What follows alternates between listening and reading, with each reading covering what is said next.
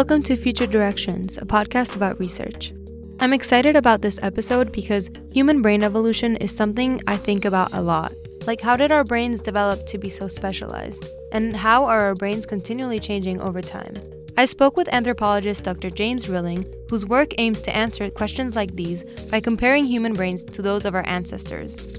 Also, I want to apologize because the audio in this episode is not that great. I'm still getting used to these fancy microphones, but I hope this doesn't distract you from the wonderful conversation we had. Please enjoy. Thank you so much for being here. I don't know if you remember, but you were the professor in my first major class, so it's kind of like full circle for me. Okay. Yeah, which class was that? Oh, okay. Yeah, wow. Yeah, it's a big class. Yeah, it's huge. So you got your PhD here in Emory in anthropology? Yes, yeah. Why did you choose anthropology? Was that popular at the time? Actually, the reason I chose it was I took, as an undergraduate, I was at the University of Wisconsin and I was studying zoology and biology. And I took a couple of courses on primatology and human evolution and just got very excited by those and decided, if I could make a career out of thinking about these things and studying these things, that I'd like to try that. So, yeah. Yeah, and they're super interesting. Yeah. And do you think it's a major that is at risk for less people going into it in the future, or? Yeah, that's an interesting question because I think ever since kind of the financial collapse in 2008, a lot of people are getting much more practical about making sure that they come out of college with a degree that makes them pretty marketable, which I think that's perfectly understandable. I think, anthropologists are still in demand outside of academics as well. And anthropology is such a broad discipline. I'm more of a physical or biological anthropologist, but there's also cultural anthropology. And I think one of the things that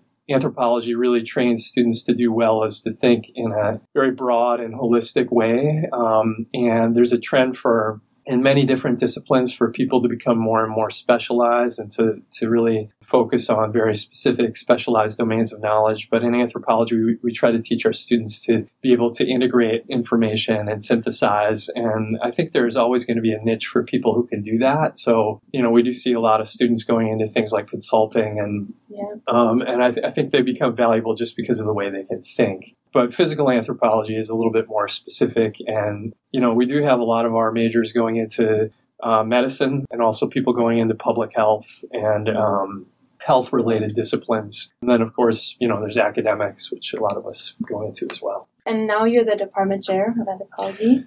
Right, for these 3 years, yeah. And you're faculty at the Department of Psychiatry and Behavioral Sciences, is that correct? So you're also an affiliate scientist at Yerkes, and you're faculty at the Center for Translational Social Neuroscience. How do you have time for all this? Well, my primary responsibilities are to the anthropology department, that's my primary appointment. But it's great to have a secondary appointment in psychiatry because a lot of my research sort of overlaps with things that biological psychiatrists are doing. A lot of my work, especially in the past, involved the use of the primate center at Yerkes, so it made sense to have an affiliation there. So it sounds like I'm busier than I am. And now you have your own lab, the Lab for Darwinian Neuroscience. What made you go into research, or was it just the logical next step? Well, I think, being able to pose questions and answer them and being able to learn things that no one has ever known before is just extremely exciting, and I think those of us who go into research, a lot of us go into research for that reason. And I think also, to me, the question of human origins, of where did we come from, how did we get to be such a special species, that's a question I've just always been really driven by and, have had the opportunity to investigate that a little bit. So that's been exciting. I agree. I think it's so cool that we just come up with a question that we're interested in and just figure out a way to answer it. Yeah. I think it's really cool. Yeah, it's almost like playtime for adults. Yeah, and we get paid for it. Right. Yeah, that's right. And so can you just briefly explain the type of research you do in your lab? Yeah. So we have a number of different research foci, but the one I think that you wanted to talk about mostly today was our research about human brain evolution. And so there are different ways that you can learn about human brain evolution. But in my lab, we've done so by making comparisons between the human brain and the brains of other primate species. And so our kind of fundamental approach has been to look for characteristics of the human brain that are special or unique that we don't find in other primate species brains. And when we find those traits, if we find things that are unique to the human brain, we can make inferences that those things likely evolved in the lineage that gave rise to humans after we diverged from our closest living relative, who are the chimpanzees, about 6 million years ago. So my lab is primarily a neuroimaging lab, and we use different neuroimaging techniques to compare human and other primate brains. And then just very briefly, we're also doing a lot of research now on kind of the biology of social behavior with kind of an emphasis on fatherhood and paternal caregiving. So that's the other thing that I don't think you want to talk about. I do. I'll talk about anything. And so you mentioned the non-invasive brain imaging techniques. Yeah. For people who aren't familiar with that, can you just explain that briefly? Yeah. So those are techniques that allow us to look at the brains of living humans or living animals non-invasively, so without harming them in any way. And so there are both techniques that allow us to look at the anatomy of the brain, and also techniques that allow us to look at the brain's function or the activity of the brain. So one that many people are probably familiar with is MRI, or magnetic resonance imaging, which is a technique that allows us to image the brain's structure or anatomy. There's also a technique it's a closely related technique, which is called diffusion-weighted imaging. And that's a technique that we can use to reconstruct the connections in the brain, so like the wiring of the brain. So we can look at that. And then there are also techniques, like I said, that look at brain function. So one of those is called PET imaging, which is positron emission tomography, which is a way of looking at changes in blood flow that are a consequence of changes in neural activity. All of those methods rely on people or animals lying inside of a scanner as we take pictures of their brain. And so do you think moving forward, are we trying to develop different ways to look at their brains, or are we just trying to update the techniques that we already have? I think that it's more trying to update the techniques that we have in terms of neuroimaging, but I do think there's a lot of frontiers in the study of human brain evolution that go beyond neuroimaging, and I'm happy to talk about those. If you like. Sure. Yeah. Okay. So I think one thing is there's a lot of interest right now in genetics and in trying to identify the genes that have been important in human brain evolution, and so what genes were under positive selection during human evolution that were responsible for our brains becoming different from the brains of other species. So genetics is a really big field right now. Another really interesting area is what I would call connectomics, which is creating these sort of comprehensive maps of neural connections in the brain. So you can take these data from diffusion-weighted imaging, and you generate all these connections, and then you can kind of describe those connections as a network. So where are the hubs and where are the modules and how efficient is this network? And you can compare those connectomes or those networks across different species. And I think that we're going to see a lot more of that super interesting in the future. Yeah. And so, for example, what are the special features of the human connectome compared to the connectomes of other primates? So I think that's a big area. And then another area that I see up and coming is there's a lot of interest in brain development. What is it? How does the human brain develop differently from the brains of other primates, so that by the time we get to the adult organism, the human brain looks quite different? And so what are the key, molecules and genes that are turned on during human development, and how does that differ across species? And so there's this really cool technique that, I've been reading about lately, which is called brain organoids. And it almost sounds like science fiction, but you can basically you can take cells like skin cells from, say, humans and chimpanzees, and you can make those cells differentiate into these pluripotent stem cells, and then you can program the stem cells to develop into neurons. Wow. And you can take those neurons and kind of grow clusters of those neurons in a petri dish, and it's as if you're looking at the development of an embryonic brain in a way. That's why they call them brain organoids. That's crazy. Yeah, but it's very exciting because you can do that. So people have now done that in humans and in chimps, and you start to look at what are the differences in terms of which genes are being turned on and turned off, and what molecules seem to be expressed more in humans or chimps, and at what phases in development, and what can that tell us about why human brain development is different from chimps. And have they tried maybe injecting these stem cells in areas of the brain that need repair, like with stroke patients or something? Yeah, I mean, I think that's something that, so the clinical applications are really interesting as well. So, I mean, you can imagine, so they're doing the same thing with, for example, people who have, a neurological or a psychiatric disorders. So, for example, autism, looking at, well, how does the autistic brain develop? And how is that different from people without autism? And can we get any clues to what goes wrong in autism by making that comparison? So, it's a really exciting new method.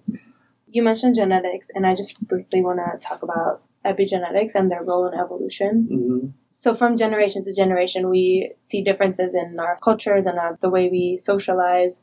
So I'm wondering if these may cause some epigenetic changes in our code and how those are evolving through time and in future generations. Yeah, it's a really good question. One of the special things about humans is that a big part of the environment that our genes are adapted to is our cultural environment. And so that's really intriguing, right? That, in human society, culture can actually serve as a form of selection on genes, right? So if you are developing in a culture where it's important for you to learn, social norms and to learn from others, then that might select for genes that develop brains that are good at social learning or something like that. So, I think you put your finger on something that a lot of anthropologists are really interested in right now, which is that kind of gene culture coevolution and how do those things kind of work together. And so, I definitely agree that's something we'll see more of.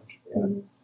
And so I know you study human social cognition and behaviors that have been under strong evolutionary selection pressures. Mm-hmm. And so I was just wondering what you meant by strong evolutionary selection pressures, and can you give some examples? Yeah, so by that we mean aspects of behavior that we think have been modified by natural selection because they have an impact on either survival or reproduction. So, for example, we're doing a lot of work right now on parental behavior, and that obviously has a huge impact on reproductive success, the likelihood that your offspring are going to survive and so forth. And we've done a lot in the past on the biology of cooperation and kind of trying to understand the systems in the brain that are involved in cooperative behavior. And so we know, when we look at modern day kind of hunter-gatherer societies that their ability to cooperate with one another is really critical to their ability to survive. And so we kind of think that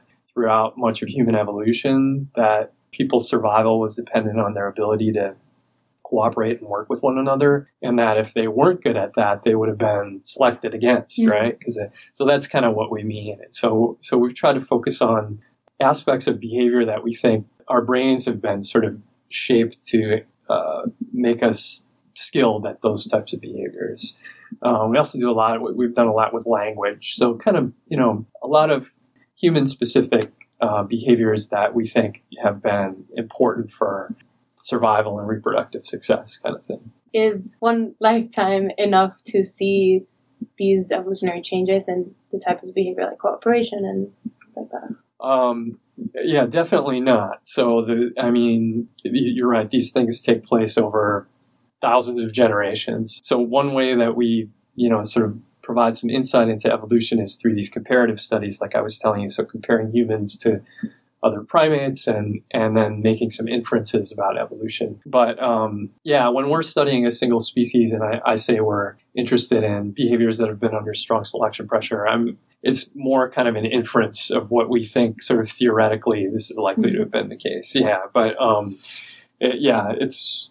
that's one of the challenging things about studying evolution is that we typically can't see it happening within our own lifetime. And so we, have to rely on other sources of evidence. Yeah, I guess that this is one of the fields where it's most important to, from generation to generation, I guess, pass on our understanding of it so that we can build the bigger picture. Yeah. And I should just add that, this is probably obvious to people, but the most direct source of evidence that we have with respect to evolution is the fossil record, right? And so, for example, we've learned a lot about human brain evolution by looking at the fossil record, which can tell us how did brain size change. Brains don't fossilize, but skulls sometimes do if we're very lucky. And from those skulls, we can make inferences about the cranial capacity and the brain size. And so we can, from the fossil record, track changes in things like brain size, the shape of the brain, the size of the brain, things like that. So sometimes we do have more direct evidence. And then I think, right now,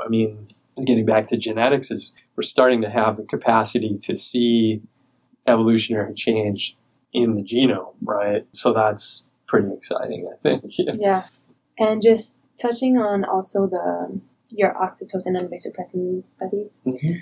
So I've just seen research on these intranasal administration of neuropeptides, and I've seen some that work, I've seen some that don't, and I'm a bit confused and I don't know what to believe. So is this something that we still need to do more research on? Is relatively new, and would it be used more socially if we find that it does work? There's been a lot of controversy about it because it sort of, when it first came out, the research with intranasal oxytocin was sort of all the rage, and there were concerns that there may be, based on the sort of effect sizes that people had observed, that a lot of the studies that were reporting effects were actually underpowered, which meant that it looked like there were likely to be a lot of false positives in the literature. And so that's kind of the concern. And the remedy for that is, number one, making sure that we replicate studies, see if we get the same results, but also having more statistical power, which we get by having larger sample sizes. And then I think the other thing is trying to link the work that we're doing in humans with the very rigorous work that's been done in animals. So we know very clearly the role of oxytocin in, for example, parental behavior in non-human animals from research that's been done there. And so that seems to be a reasonable place to hypothesize we might find effects in humans as well. So it's one of the reasons we're kind of focusing on parental behavior. Mm-hmm. But I think, it's good to interpret that literature with a little bit of skepticism. And we want to see which of those findings stand the test of time. And to answer your other question, there's a realistic possibility that, and I think a fair amount of evidence already, that oxytocin promotes positive parental motivation, and that oxytocin or a drug that targets the oxytocin system, something like that, may be effective for different social behavioral disorders, things like autism or postpartum depression, where mothers kind of suffer from not having sufficient parental motivation. So maybe we could, try to partially correct that problem with treatment. Or mothers or fathers who struggle with substance dependence also often have deficits in parental motivation. So I do think there's a real opportunity for oxytocin to be used, kind of clinically. I think if it works, it would be great. Yeah.